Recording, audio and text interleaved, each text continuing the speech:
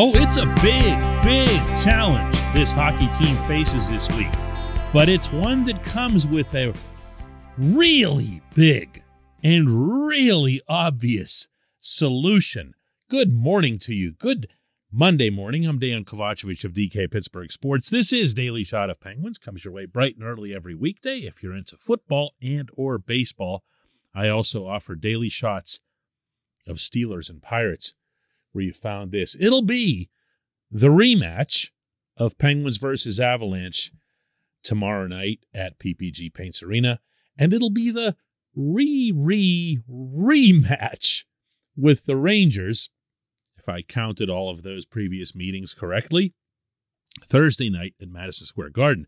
And I can even throw in, just as an by the way, that they'll be facing the Capitals on the weekend, and you get some sense of the scope here. They're about to see the best team in the league, and then after that, they're about to have their last chance to set things straight with the team they're almost certainly going to see in the first round of Stanley Cup playoffs. And yet, all of these different hills that they have to climb all follow the same path to success. Every last one of them. If you're a regular listener to this program, you're not exactly in suspense at what I'm about to say here. But the Penguins need to play all of these teams, all three of them, but in particular the Rangers, as if they're the Tampa Bay Lightning. That might sound nuts to anyone who looks at the standings, much less the inscriptions on the cup itself over the past couple of years.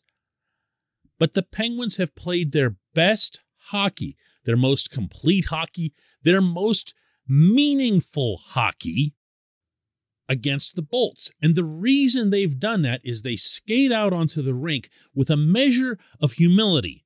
They know they have guys who can score. They know they have superstars. They know they have future Hall of Famers. They know that this year they've got themselves a goalie who can cover up for mistakes. But they look across the rink and they see the defending champs, the two-time defending champs. And there's a little bit of humility that comes with that. I don't care how many times you've won yourself. Even if you're Sidney Crosby, Evgeny Malkin, and Chris Letang, three-time champions all, you're still going out there and thinking, that's a team that's done something the last couple of years that we, collectively, as the Penguins, couldn't do. And as a result, you play in a way that first and foremost emphasizes doing smart things, such as fronting the puck, pursuing the puck, winning the puck, and then from there, managing the puck, not just flicking it away or throwing it away as if it's just another Wednesday night in Buffalo. We have seen this version of this hockey team before, not just in the meetings with Tampa.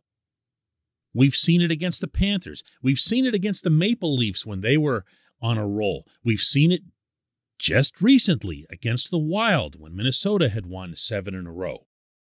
To some extent, we did see it over the weekend in Denver. Yeah, the Penguins outshot the Avs 40-38, which makes that look like that was some kind of run-and-gun thing. It wasn't really. Colorado didn't have great chances. It's very easily seen through analytics, if not just with your plain old eyeballs, that the Penguins had the better of the scoring chances. Oh, and yeah, we've seen it against the Rangers as well. This portion of Daily Shot of Penguins is brought to you by the good people at the Greater Pittsburgh Community Food Bank, where they're committed to providing food for all of our neighbors in need across Western Pennsylvania. They, in turn, need your help. Find out how $1 can be turned into 5 full meals for those in need. Visit pittsburghfoodbank.org. In their faces at every turn, early on, when the Penguins were missing a bunch of guys, and it's a whole lot easier and this is just human nature, for a coaching staff to get across certain initiatives. And you tell people, listen, if we don't play these guys a certain way, not only are we going to lose, we're going to get smoked. And by the way, if we get smoked, you're not going to play anymore. You might be in Wilkes-Barre or cut or whatever. You'd better believe they're going to listen to you. And they're going to act as if that game in October or November or whenever is larger than life. That can work to a coaching staff's benefit. Unfortunately, it's not a long-term plan, because not only will not win you games in the playoffs, you won't even get to the playoffs with those guys. You have to find a way to have that message penetrate everyone in your lineup all the way up to the stars. I swear to you, I am not here deliberately attempting to dumb down the hockey for anyone. I've never made a habit of that in covering this sport my entire life. I don't believe in it. My own philosophy when it comes to coverage is that if you're taking the time to listen, to watch, to read about a certain subject, in this case, the Pittsburgh Penguins, you're already pretty invested, and you already have a really good grasp of the ins and outs of the subject matter. So no, I'm not talking down or anything like that. What I am doing here is I am sharing with you the single strongest conviction I have upon entering any arena in which I'm covering this team. I can tell you almost without fail, within the first, not 5 minutes, but I'd say 10 minutes, the first 10 minutes of the game, whether or not this team is going to beat that other team, or at least significantly outplay that other team. And the way that I do that is simply following around the rink who's getting all Teddy Bluger on the process, who's getting all Brock McGinn on the process, who's getting in people's faces, getting the puck away from them, and then doing smart things with it. This applies across the board, yes, even to Gino. When this team does this, and Gino's very much capable of fitting in with this system, it can, arguably should, beat any team in the NHL. I do not believe that statement to be hyperbolic. In fact, I believe that statement can be very easily and strongly supported by precedent. So there, how's that? Big week of hockey ahead. One that the team could really benefit from if they apply themselves with a measure of humility and a whole heck of a lot of protein. When we come back, just one question.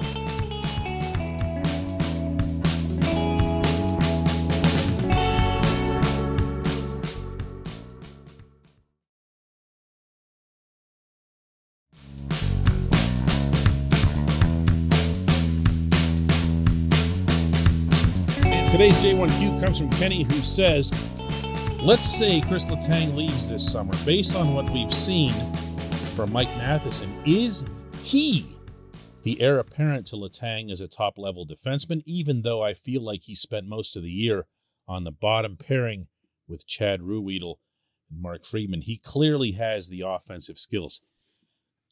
Kenny, Matheson is a strange subject matter to try to predict. And the reason for that is he's a strange subject matter to try to predict within the shift that he's playing at that moment. You will see things from him on the ice that convince you that his hockey IQ is pretty much the same as his actual IQ. This is a really smart individual. I have covered over the years defensemen, plural, who have been visibly scatterbrained in their own end, who've not really had a great sense for where to go, who to cover, whether or not to block a shot. And they've been, I'm trying to think of a nice way to say this, not the brightest light in the hockey factories for the most part. Not universally. Matheson, all you have to do is listen to this guy talk. Watch him. This is a really, really, really intelligent individual. So what we've seen the Penguins, in particular, Todd Reirden, do, going back to last offseason, into the most recent training camp, and then into the regular season, is work with Matheson on an anchor system within the defensive zone that hugely simplifies what he has to do there. And from there, the thinking goes, he can just let his natural athletic abilities and speed and all the other commodities that he has take over. In other words, if you watch him on a shift, just don't take your eyes off him. This is obviously better done in attending the game in person.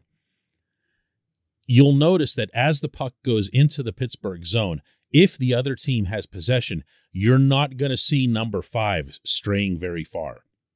He's going to hang out in the middle of the rink in a more of a boxed set than he will go chasing people around. Now, if an opponent has their back to the inside of the rink, yes, he's going to pursue. That's natural. That's just that's more of a penalty-killing reaction than anything else, but it's also a 5-on-5 defensive reaction.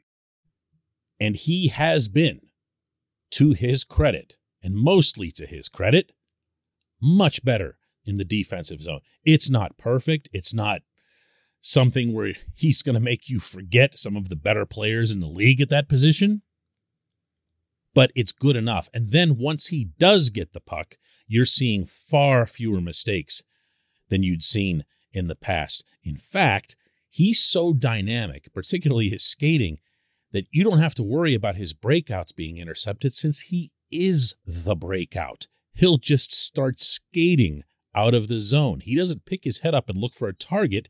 He picks his head up and takes off. It's a completely different element than what most defensemen in the NHL are capable of. I mean, in the physical sense. So, can he be that guy? The answer to your question goes back to the opening of my answer, and that is, can he be that guy who solidifies himself or further solidifies himself in the defensive zone?